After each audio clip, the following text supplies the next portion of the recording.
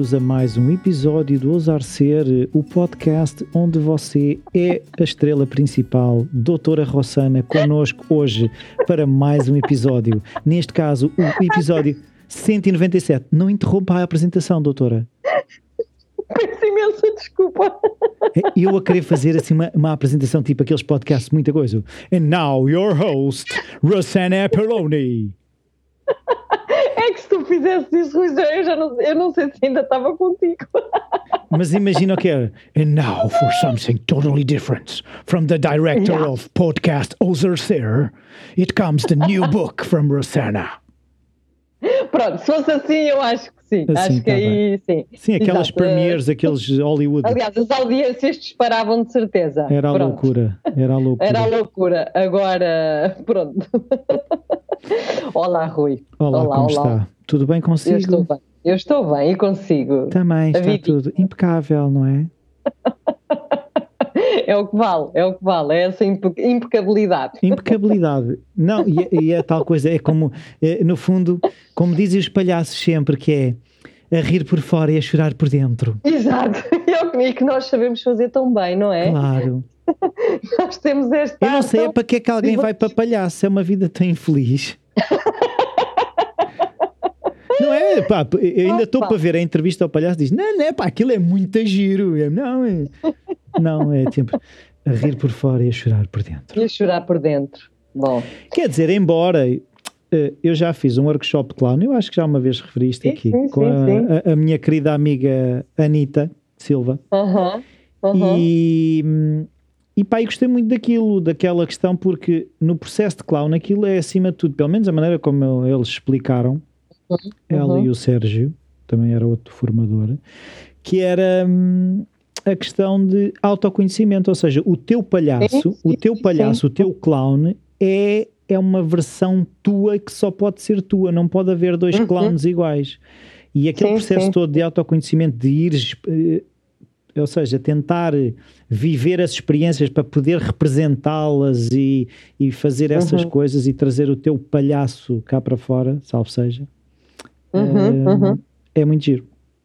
Sem dúvida. Aliás, em mim existe alguma curiosidade em fazer algum tipo de workshop ou curso desse tipo, mas depois reconheço que também há outro lado meu que me retrai. Porque uma pessoa que faz tantos workshops de trauma e mais não sei o quê... mas depois essas coisas, sabes, não sei, para mim chega a ser muito mais desafiador. Por exemplo, eu fiz o curso dos improváveis, eu sofri imenso. Porque estavas a retrair.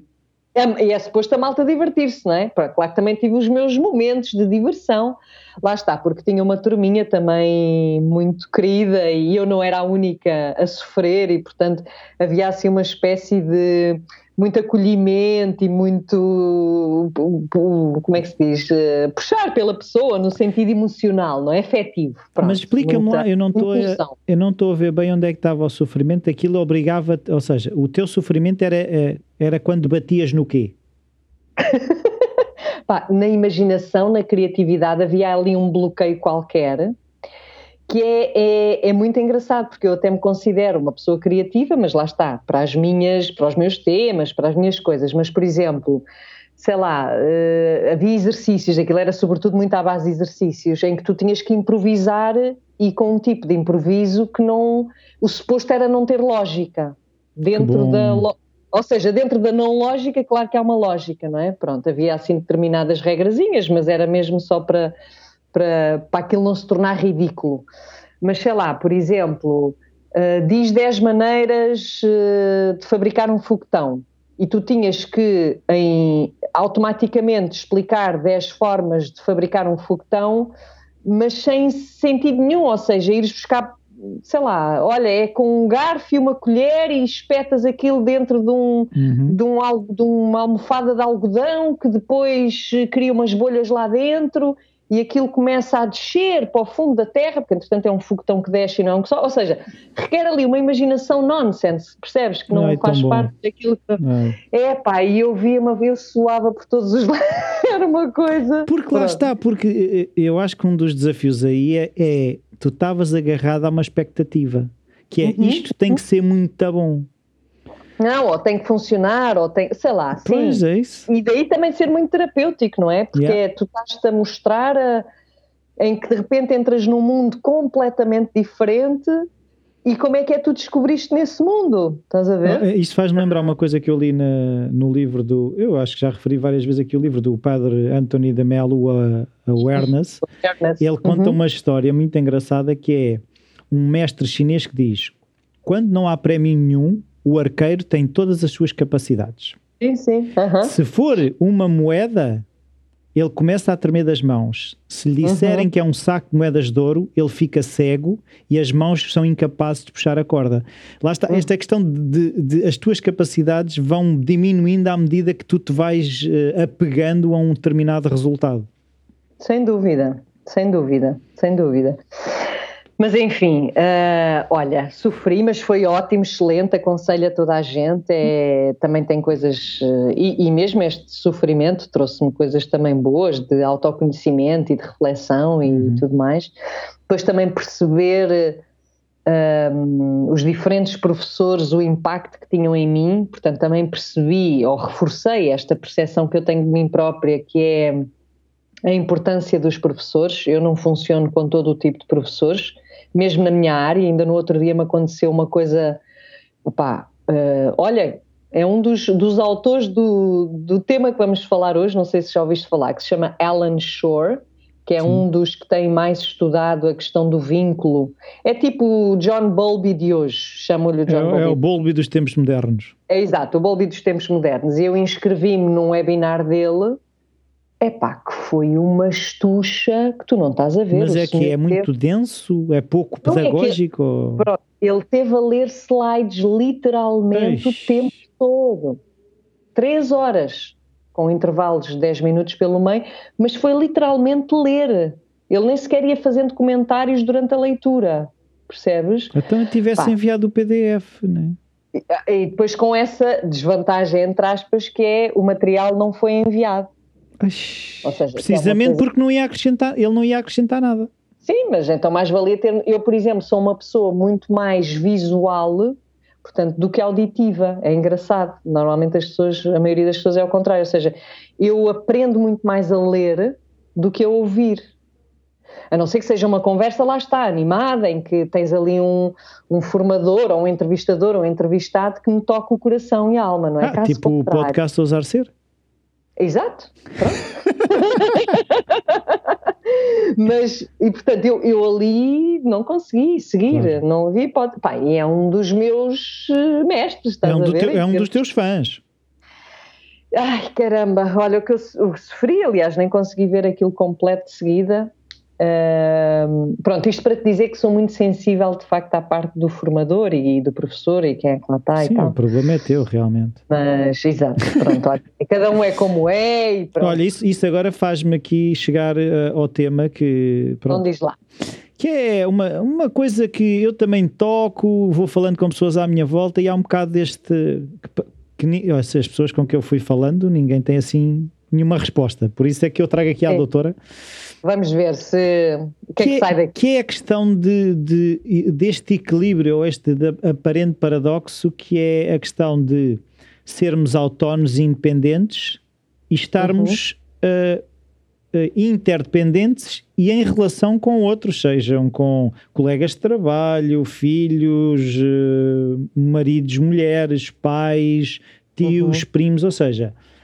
De que forma é que esta autonomia e eu ser, no fundo, eu mesmo, e ser uma pessoa que não se deixa afetar, e não é tanto aqui, não é a questão do afetar, é mais de eu sou capaz de resolver os desafios que a vida me apresenta, e ao mesmo tempo, de que forma é que eu facilito ou complico, porque depois é assim, se eu acho que as coisas dependem de mim, eu faço-as, e elas são difíceis, mas... Lá está, o único desafio é conseguir fazê-las. Mas por outro lado, há às vezes aquela coisa que é suposto ser independente, mas vou pensar que a minha vida seria mais fácil porque esta ou aquela pessoa me ajuda em determinada coisa. Só que aí eu já me estou a agarrar a outra pessoa fazer ou não fazer aquilo que eu quero, preciso, necessito, seja o que for. De que forma é que nós equilibramos esta dinâmica de eu fazer por mim e contar com a ajuda dos outros e estar em relação com os outros e ser um ser autónomo? Ok. Então, olha, vamos lá ver. Eu sei que foi confuso, mas tu... Não, mas eu consegui seguir o raciocínio, pelo menos penso eu, e a ver se isto faz sentido para ti ou se... Enfim, o que é que... Porque à medida que tu ias falando, a mim começavam-me a surgir ideias, não é?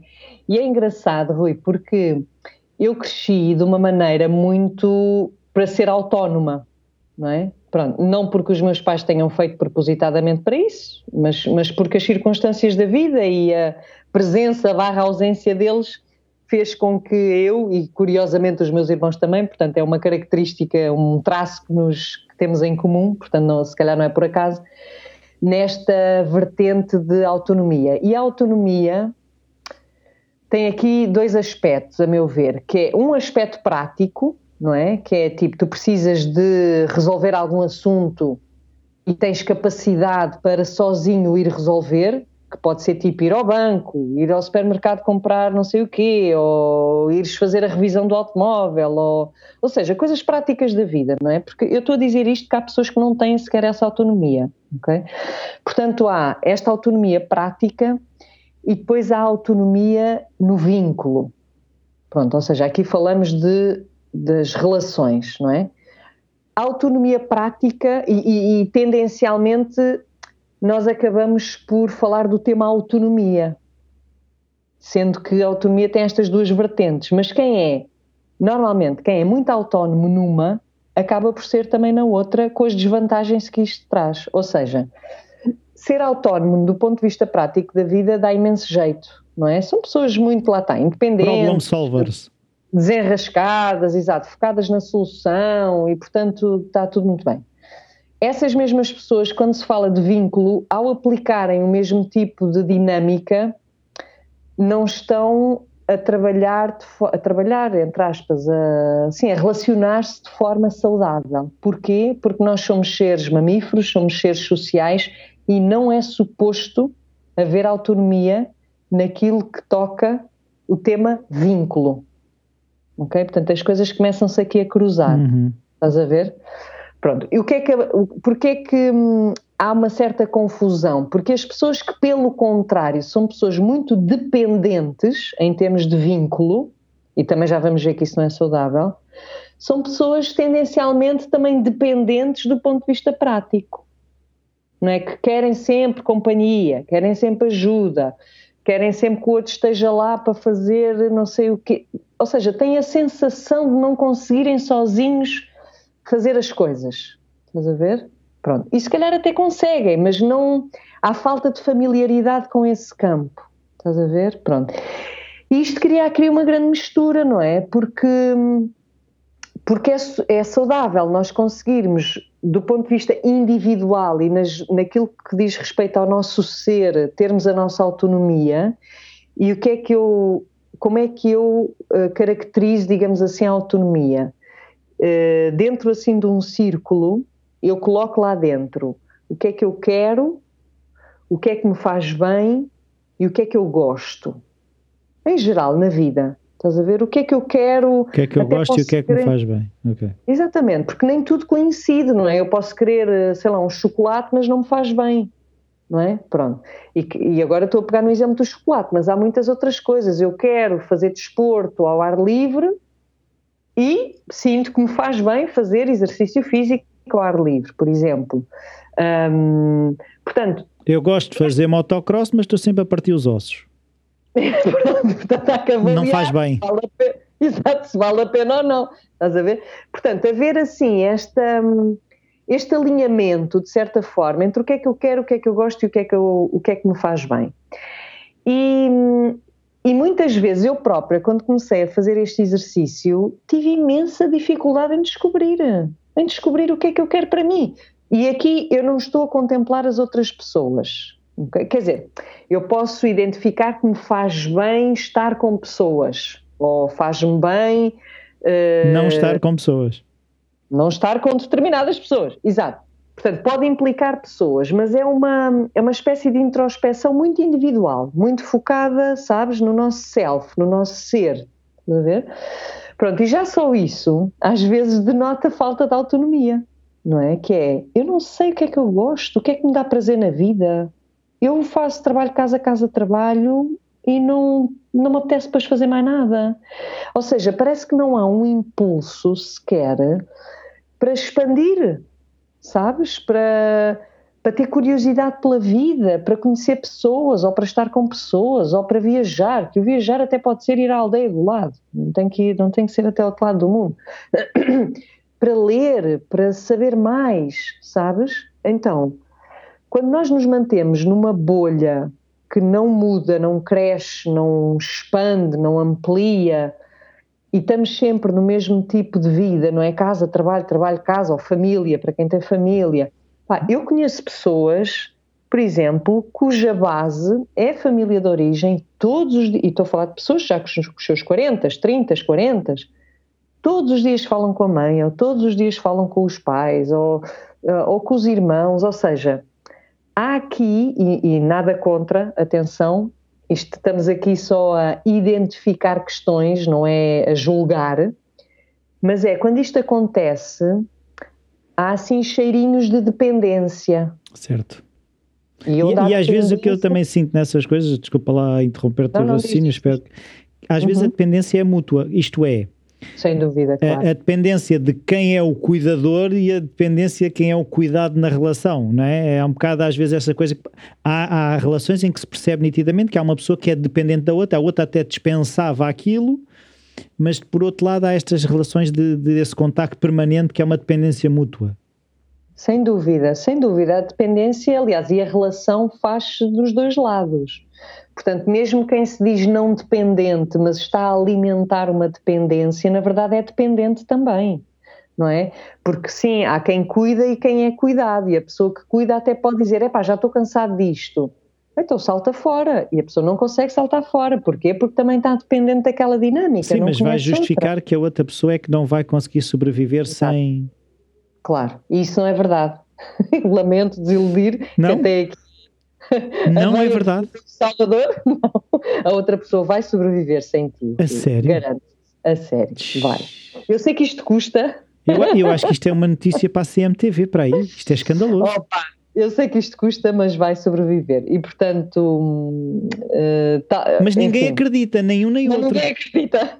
É verdade. A questão é que nem um nem outro, nem aquela pessoa que se sente incapaz de sobreviver sem o outro, e o outro que acha que aquela pessoa não vai sobreviver sem ela. Exatamente. Portanto, não acreditam e, portanto, perpetuam o padrão, não é? Até às vezes... Como é que se faz acordar? É que depois essas pessoas podem nunca acordar, não é? Podem, depois eu estava agora a imaginar assim o pior cenário, que é, de repente acontece alguma coisa, porque acontece, não é? Uma morte, um acidente, uma doença, estas coisas vão acontecendo, e o outro lado deprime gravemente. É fácil isto acontecer, não é? Porque quando a tua existência tem como pilar a existência do outro, se o outro desaparece ou fragiliza, tu vais pelo mesmo caminho. Mas não iria deprimir na mesma se uma das pessoas quebrar com a relação? No fundo vai haver uma morte, não é? Sim, mesmo que não haja uma morte física, há uma morte de uma relação. Dúvida. Tem que haver um luto, uma coisa qualquer. Sem dúvida. Sem dúvida, aliás, por isso é que muitas pessoas, quando entram por estes caminhos do autoconhecimento e do desenvolvimento pessoal, etc., e o resto da família não acompanha, começa a haver um desfazamento, um desalinhamento muito grande nas relações e tendencialmente as pessoas de fora, digamos assim, começam a criticar imenso o processo, o facto da outra se estar a autonomizar e a individualizar. E então já não és a mesma pessoa e estás a entrar por maus caminhos. E andam-te a fazer a cabeça contra nós. Exatamente, é mesmo isso. Eu tenho exemplos de colegas cujo marido ou pai ou alguém aparece no consultório, tipo, o que é que anda a fazer à minha pessoinha, não é? Há aquela pessoa que estava aqui tão debaixo do meu bracinho e que agora se está a querer soltar. Porque isto é uma morte, é como se a pessoa tivesse morrido ou tivesse... Algo vai morrer, algo, para isso acontecer, algo vai ter que morrer, não é? Exatamente. Mas pode ser para nascer outra coisa, e as pessoas às vezes, o difícil é aquele momento em que tu estás no processo do luto, mas ainda não nasceu nada, não é? Quer dizer, já começou a nascer, mas ainda não se vê, ainda está debaixo da terra. Exatamente. Portanto, exato, são aquelas sementes que ainda estão no escuro, não é? Debaixo da terra e que ainda não brotaram e, portanto, cria aqueles desesperos que eu já não sou o que era, mas eu também não sei o que é que sou. E então a pessoa tem essas crises existenciais, no fundo acaba por ser isso. E o que é engraçado na natureza, que eu aprendi isso com uma entrevistada do Falar Criativo, a Joana Souza, e que é a questão de a natureza está-se um bocado a borrifar para a tua pressa. Sim.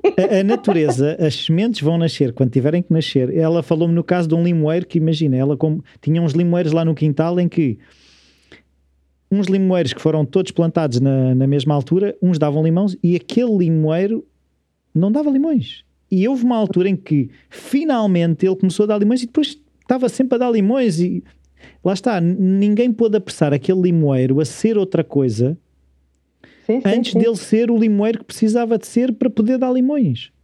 Exatamente. E nós às vezes esquecemos, eu sou o primeiro a esquecer-me dessas coisas, que nós somos parte da natureza e como parte da natureza nós também temos o nosso tempo para a semente se desenvolver na terra e se calhar para dar determinados frutos vai demorar e que não podemos apressar o processo. E são fases, lá está, às vezes duras e difíceis. Eu acredito que muitos de nós, nesta fase também mundial, estamos um pouco a passar por isso, não é? E por isso é que às vezes parecem momentos pesados e difíceis, sabes? Porque há muita coisa a ser posta em causa. Sim, sem dúvida, estamos no escuro. Agora, num certo sentido, e para mim pessoalmente é triste, embora compreenda racionalmente, mas emocionalmente é triste, a perceber-me da dificuldade que certas pessoas têm, ou a maioria de nós até, em celebrar a autonomização de outro ser humano, sabes? A individualização de outro ser humano. Porquê? Porque quando nós temos o padrão da dependência, nós perpetuamos e educamos os nossos filhos para que eles também sejam dependentes e, portanto, são as gerações que repetem padrões, não é? Portanto, quando há uma geração ou alguém nessa linha genealógica que decide romper, isto é o desmoronamento de um padrão familiar, estás a ver? Que passou de geração em geração. E, portanto, isto é assim um abanão, é um terremoto muito grande, não é? E, de facto, é um pouco a nossa cegueira que também não nos ajuda a celebrar que há alguém na nossa família, ou nas nossas famílias, que consegue voar, que consegue autonomizar-se, não é? Agora, isto não significa, aqui fazendo da relação com a autonomia, isto não significa nós sairmos das relações e estarmos nos borrifando para os outros, não é? Portanto, autonomia é nós termos a capacidade de saber o que é que eu gosto, o que é que eu quero, o que é que me faz bem. E ainda assim, e portanto, e respeitar isso, não é? Porque se por exemplo, não me faz bem ter almoços de domingo em família, eu tenho que, para o meu bem, eu tenho que aprender a respeitar isso e a criar esses limites. E claro que isso vai criar eventualmente desavenças e vai ser uma grande chatice. Mas termos capacidade de autonomia é isso, é termos capacidade de identificar o que é bom para nós e podermos expressar o que é bom para nós e não sermos incoerentes, porque eu posso dizer, eu detesto almoços de família aos domingos e, no entanto, todos os domingos estar lá. Pois, mas é uma incoerência brutal. Certo, mas era um bocado aí que eu queria chegar, que é a questão de, ok, se eu for realmente autónomo, eu consigo ir ao almoço de domingo, no matter what, independentemente de ser almoço de domingo. Mais ou menos, Rui, mais ou menos. Eu às vezes dou um exemplo que até pode ser que eu já tenha dado este exemplo aqui, e portanto peço imensa desculpa. Sim, ao fim de 197 episódios é natural que a gente repita qualquer coisa. Vais repetir. Que é, imagina que tu sofres violência doméstica, vamos supor tu que é a minoria, imagino eu que sejam homens a sofrer violência doméstica, pronto. Então, se calhar é minoria porque se calhar se queixam menos. porque se queixam menos, não sei, pronto. Mas por Pode aquilo haver que nos estigma. Não sei, Exato. sim. Sim, sem dúvida. Tu sofres violência doméstica e tu, em vez de dizeres eu não quero isto para mim, isto faz mal, isto está a dar cabo de mim, e saíres da relação, tu vais-me dizer, olha, eu agora arranjei uma estratégia que é vou todos os dias ao ginásio para me fortalecer para quando a minha mulher me der porrada eu aguentar mais. É isso, para ficar mais musculoso, para doer menos. Exatamente. Portanto, cuidado quando há essas cenas de é suposto eu ir aos almoços de domingo e não me custar. Porque o paralelo é igual. Estás a ver? Então isto é muito mais complexo do que a gente pode imaginar, digamos assim. Porque há situações que verdadeiramente te fazem mal. E é bom reconhecê-las. E te fazem mal não é porque fisicamente te estão a bater, mas se calhar psicologicamente sim. Porque esta coisa de sermos maltratados, na melhor das intenções da outra pessoa, porque quem é agressor também está convencido que está a fazer bem à vítima, ok? Está-lhe a bater porque... Ela merece. Olha, porque ela merece, pronto. Simplificando. É para o teu bem, como às vezes acho, tipo, eu estou a fazer isto para o teu bem.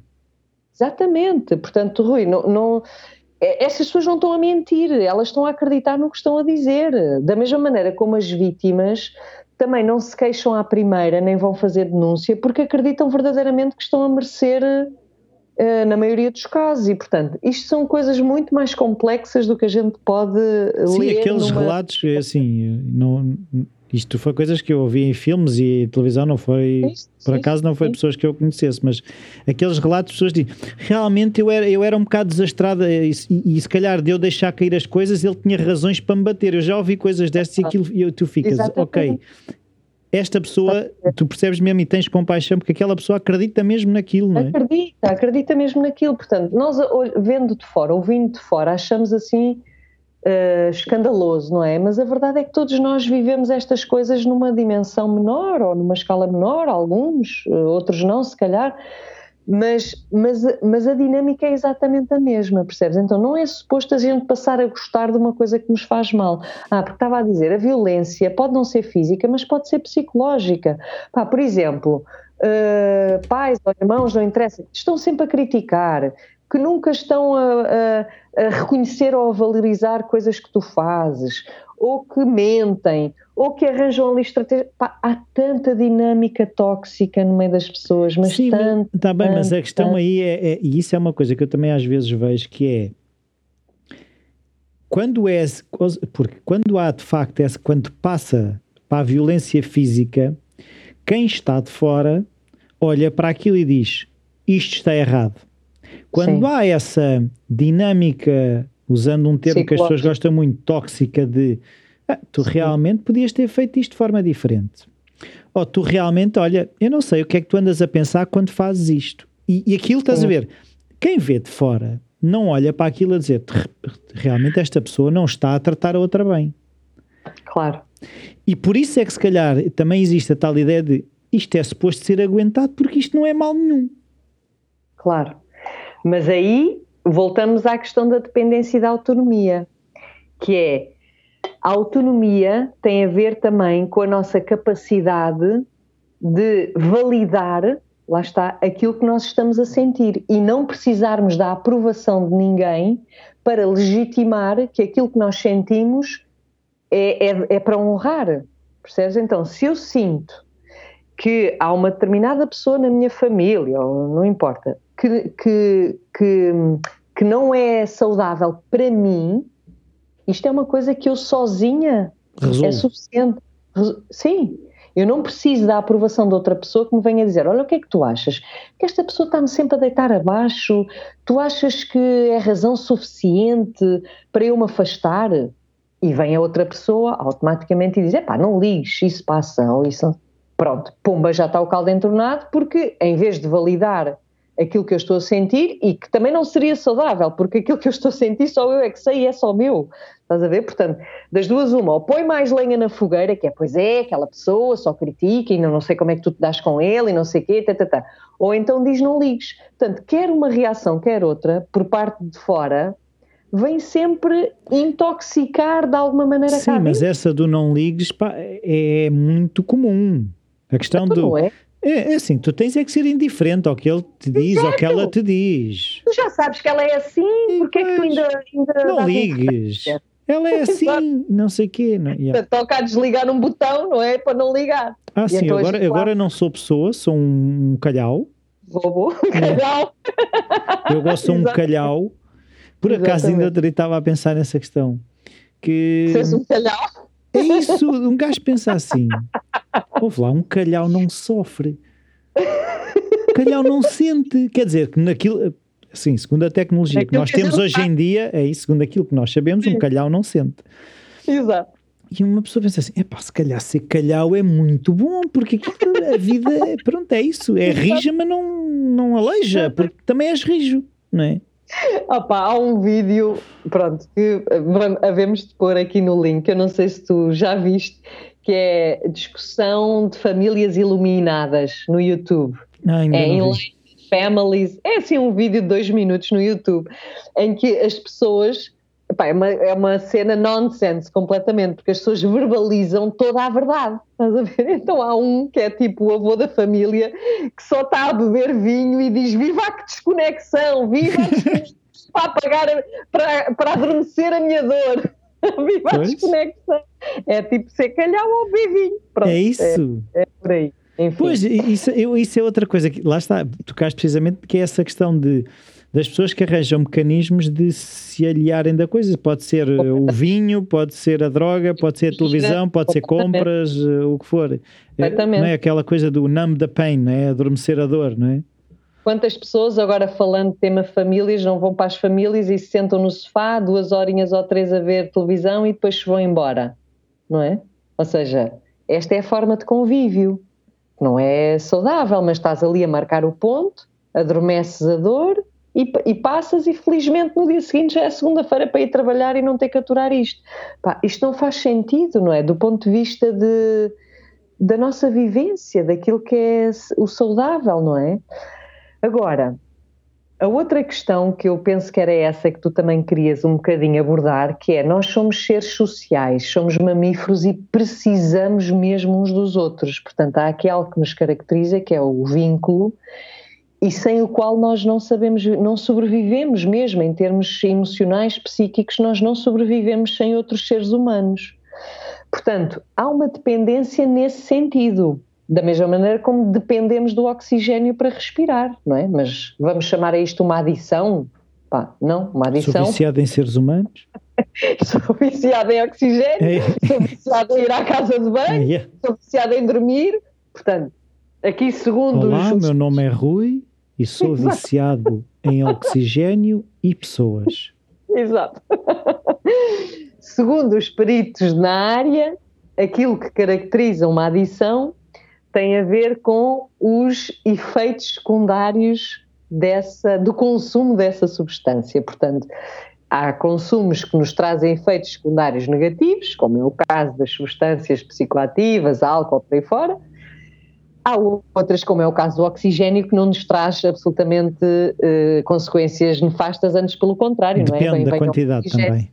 Pronto, também é verdade, mas enfim, naquilo que é a dose certa, saudável, e o mesmo relativamente às pessoas, ou seja, é muito difícil, sinceramente, eu não sei se existe alguém 100% saudável ou iluminado neste campo, que é esta dança entre a autonomia, portanto, eu sei viver sem ti, mas eu não consigo viver sem pessoas.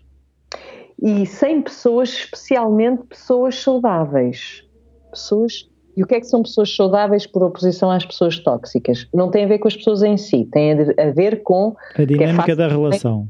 Exatamente. Também é fácil dizer, ele é uma pessoa tóxica. Não, é a dinâmica da nossa relação é que é tóxica. Exatamente. Mas ele comigo não se porta assim. Exato. Portanto, é fácil a gente colocar os rótulos nos outros, não é? Mas há que ver que a relação é feita de duas pessoas, pelo menos. Então, o que é que... Portanto, a relação saudável é aquela cuja dinâmica é saudável. Portanto, cuja dinâmica me faz sentir bem. Basicamente é isto. E é impressionante, Rui, eu não sei tu, mas eu quando comecei a identificar isto foi assustador, que há pessoas, nomeadamente pessoas muito próximas, que não me trazem calma absolutamente nenhuma, que estressam o meu sistema nervoso. E são pessoas de quem eu gosto. Então não tem a ver com gostar ou não gostar. Confirmo. Percebes? Também. E é aqui que está o nosso desafio. Pois. Por isso no fundo a pergunta também tinha um bocado a ver com isso, porque isto surgiu também numa conversa com um amigo em que nós estávamos a identificar precisamente essas pessoas que nos são próximas e que nós gostamos, mas ao mesmo tempo causam uma ativação que trazem partes de nós ao de cima que nós não gostamos assim tanto. Claro. E aqui há dois caminhos. Um deles é o desconforto que esta pessoa me traz tem a ver com algo que eu queira trabalhar em mim, no sentido de, sei lá, imagina, a dinâmica com uma determinada pessoa está-me sempre a ativar a ferida da rejeição, por exemplo, em que eu me sinto uma nulidade, sinto que não sirvo para nada, sinto que não estou à altura, sinto que não mereço, todas aquelas coisas, não é? Claro que estar com esta pessoa vai-me fazer sentir mal, pronto. Mas a partir do momento em que eu começo a identificar que eu me sinto mal na relação com esta pessoa, porque esta pessoa ativa em mim feridas que me podem levar para um caminho de cuidar das minhas feridas, então a relação, até certo ponto, e às vezes é muito difícil discernir qual é o ponto, faz sentido, não é? Porque nós só conseguimos cuidar daquilo que sentimos e, portanto, nós precisamos de um estímulo externo, neste caso de pessoas, que ativem as nossas feridas para que nós possamos aperceber-nos que elas existem para poder cuidar delas. Isto é uma coisa. Outra coisa é quando a dinâmica com aquela pessoa ativa, sim, feridas, como é óbvio, mas de tal maneira intensamente, que tem uma intensidade tal, que entramos no pânico, entramos no desespero, entramos no já não aguento mais, não quero isto para mim de todo. Estás a ver? Então aí não faz sentido. Percebes? Porque eu vejo, há muitos casamentos que duram mais... Casamentos que agora estou-me a lembrar de clientes que me trazem muito este tema do marido ou da mulher, não é? E que duram muito mais tempo do que aquilo que seria o saudável, porque a pessoa está nesta dança, que não sabe se aquilo que sente é uma dor que a leva a um crescimento ou se aquilo que sente é uma dor que só lhe faz mal. Exato, é isso. Uhum. É aqui que é muito difícil discernir. É aqui que é difícil discernir. Em paralelo, é muito importante nós termos pessoas da nossa vida que simplesmente nos acalmam o sistema nervoso, com as quais tu te sentes bem, tu te sentes seguro, tu te sentes relaxado, tu sentes que podes ser tu próprio. E muitas vezes essa pessoa eu vejo na área em que estou, não é? São o terapeuta, ou são o grupo de alunos em que tu estás inserido num curso nestas áreas. As pessoas que mais calma te trazem nem sempre são os teus amigos ou a tua família. E então aqui a cena começa a ficar um bocado marada, não é? Que é tipo, isto há qualquer coisa aqui que não está bem, eu não estou assim alinhado. Pois essa questão é muito interessante, que é a questão de... porque depois há o nosso racional vai para...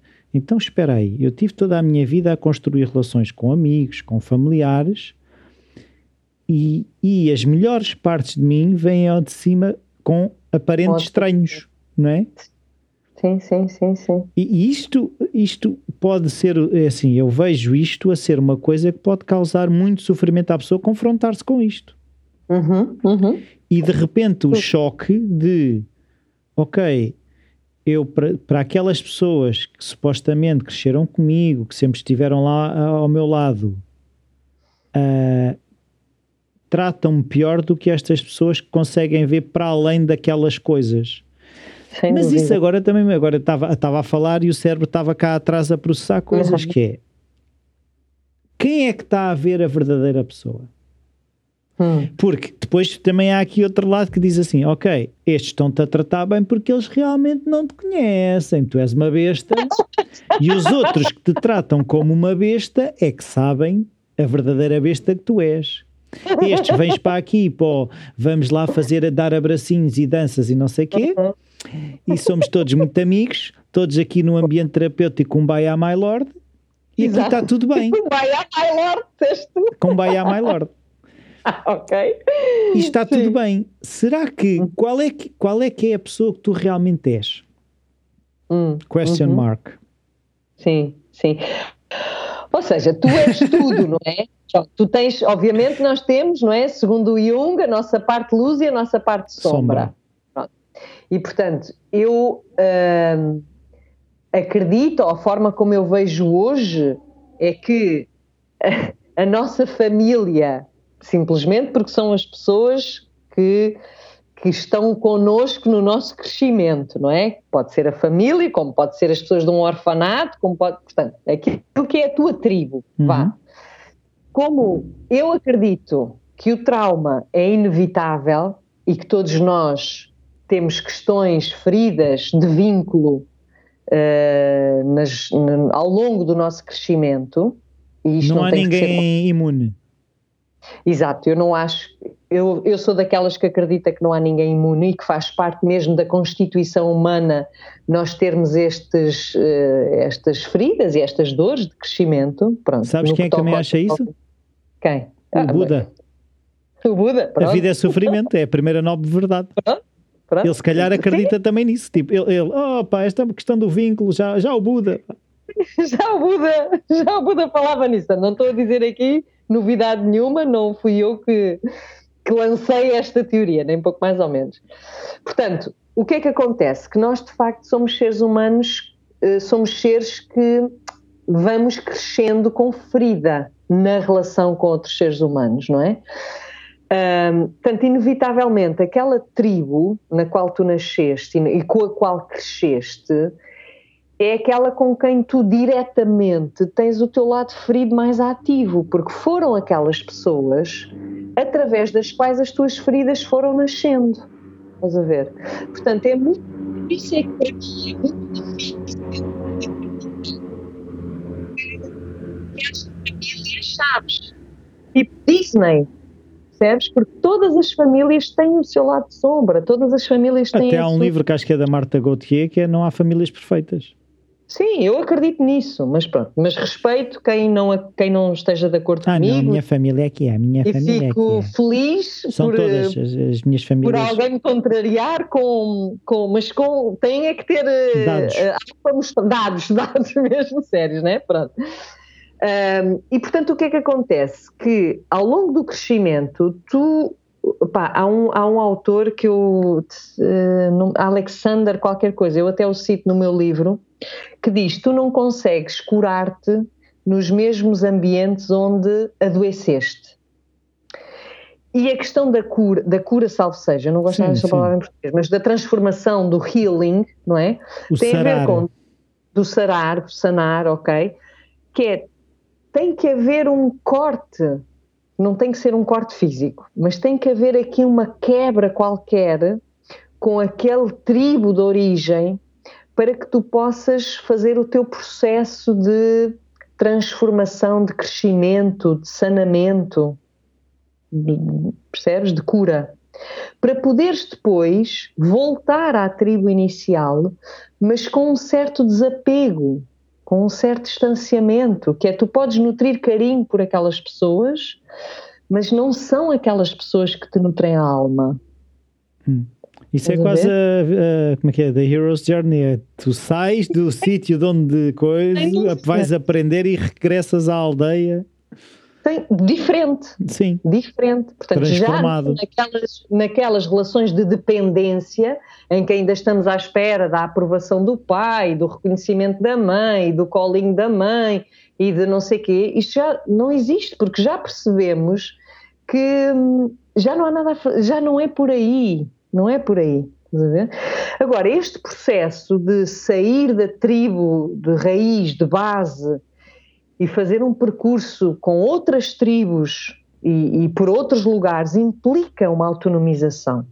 Implica a pessoa ter esta coragem de eu agora vou pôr a mochilinha às costas e vou descobrir nova gente, vou descobrir pessoas que tenham a ver com o estado onde eu estou, com o meu estado de consciência, com as minhas dificuldades, com aquilo que eu procuro, que se calhar ainda nem sei bem o que é.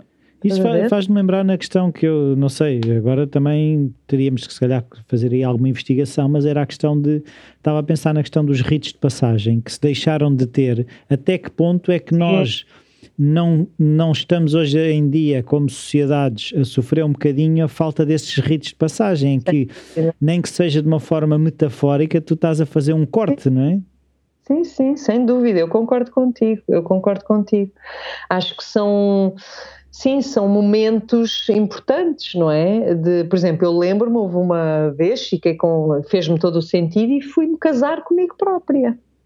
Fui para a praia, levei os meus votos de casamento comigo própria, levei uma pecinha, um colar que simbolizasse a tua aliança, a minha aliança. E vou-te dizer, aquele momento foi super importante para mim. E que pena, por um lado, agora refletindo contigo, ninguém está presente. Testemunhas. Exato, não ter tido testemunhas. Não, testemunhas no sentido que se isto fosse algo, sabes, mais consolidado e mais até bem visto, não é? Quem sabe, olha, e não tivesse ideia na altura, mas pronto, poder fazer isto com testemunhas, poder fazer de uma forma natural e saudável. E quem diz estes, dizem outros, não é? Não, isso é de gente maluca é que faz isso. Exato, é gente que não bate bem da bola. É isso mesmo. Portanto, essa história do vínculo e de nós aprendermos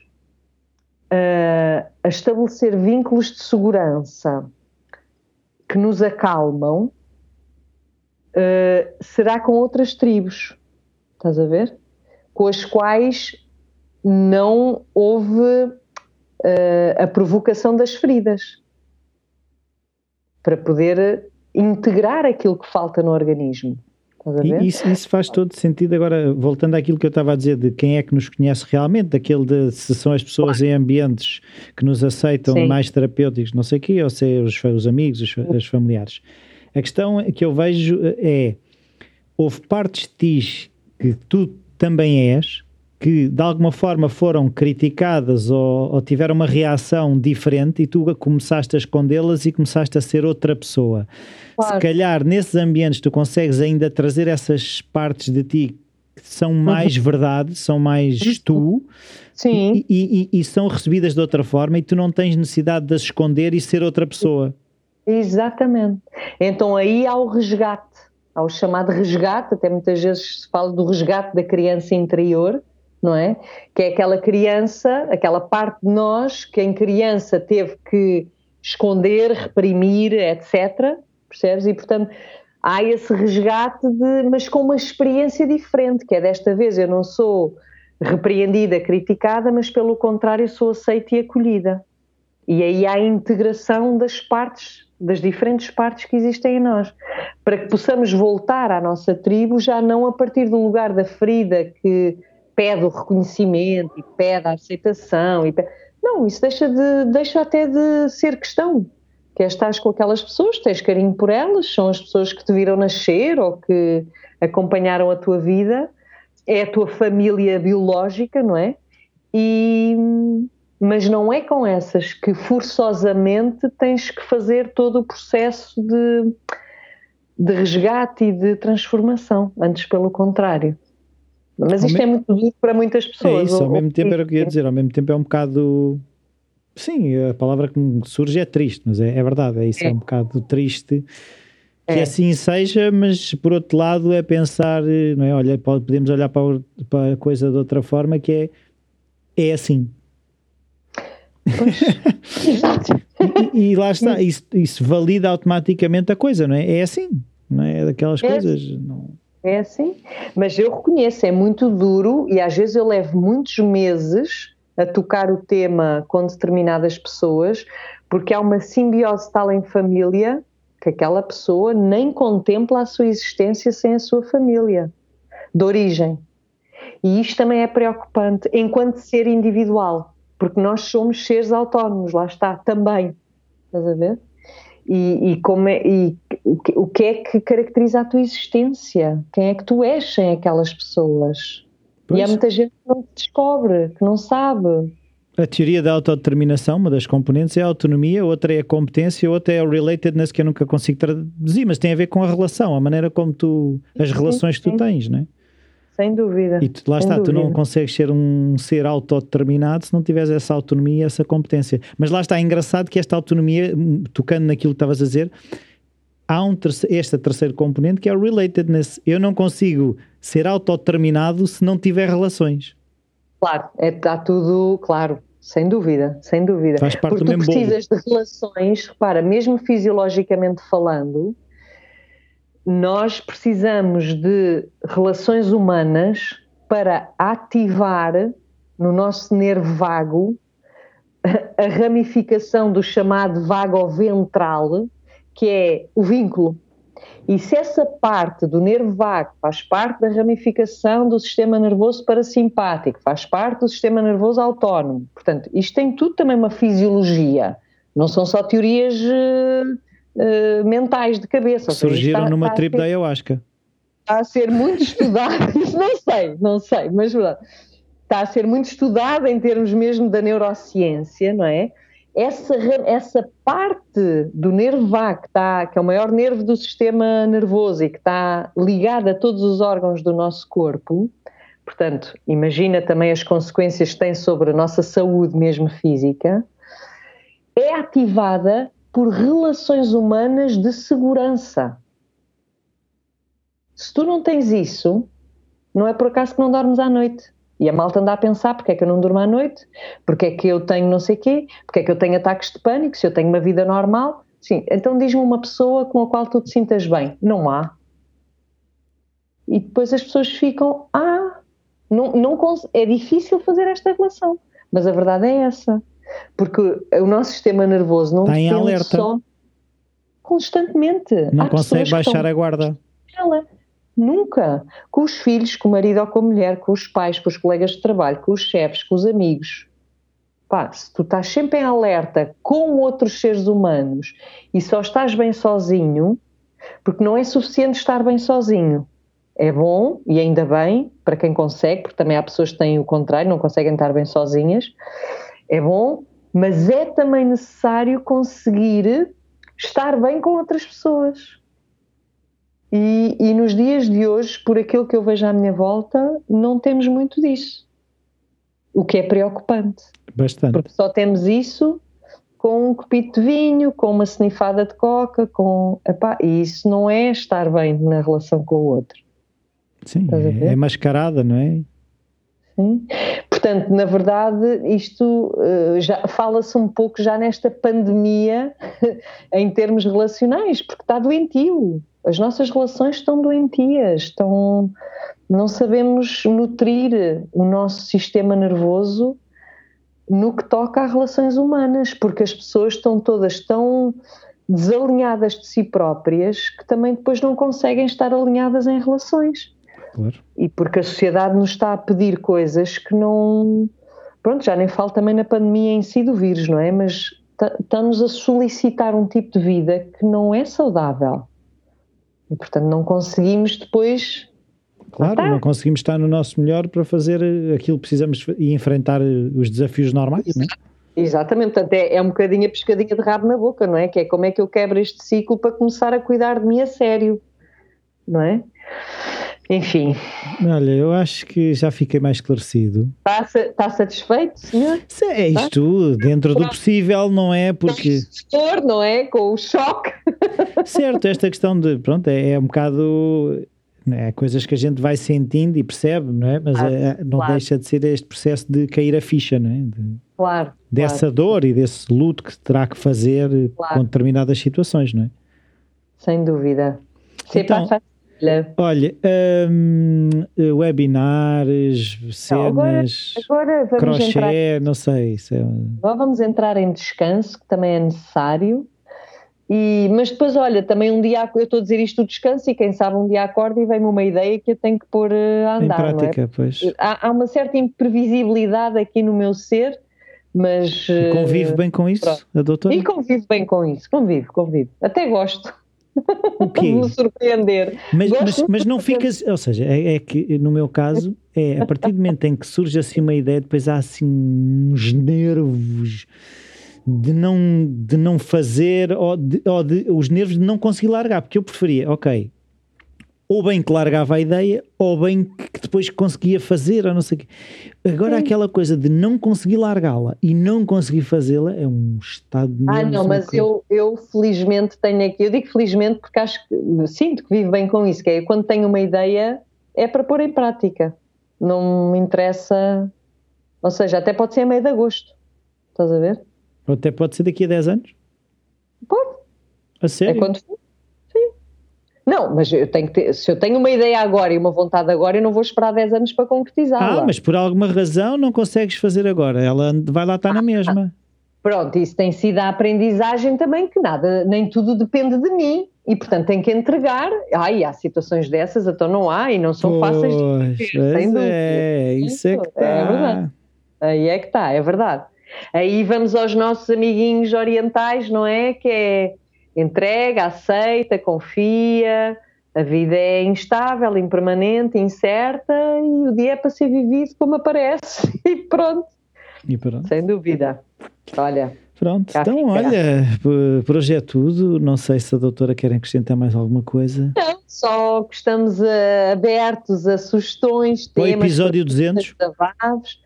E também para o episódio 200, o que é que gostariam que nós fizéssemos de diferente, senão a gente faz mais do mesmo.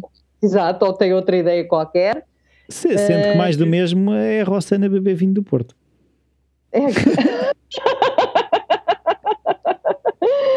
Já há muito tempo que eu não falava no vinho do Porto. É verdade, já há algum tempo que não falavas nisso, é verdade. Por isso, se calhar então, está na altura de beber uma garrafinha. Uma garrafinha. O nosso e-mail, podcast@rossana. Rosinha? Podcast@rosinha? Não, Rossana. Diz lá isso como deve ser, vá. Então, podcast@rossana-apoloni.pt. Pronto, assim está bem. Senão as pessoas iam parar ao e-mail da Rocinha.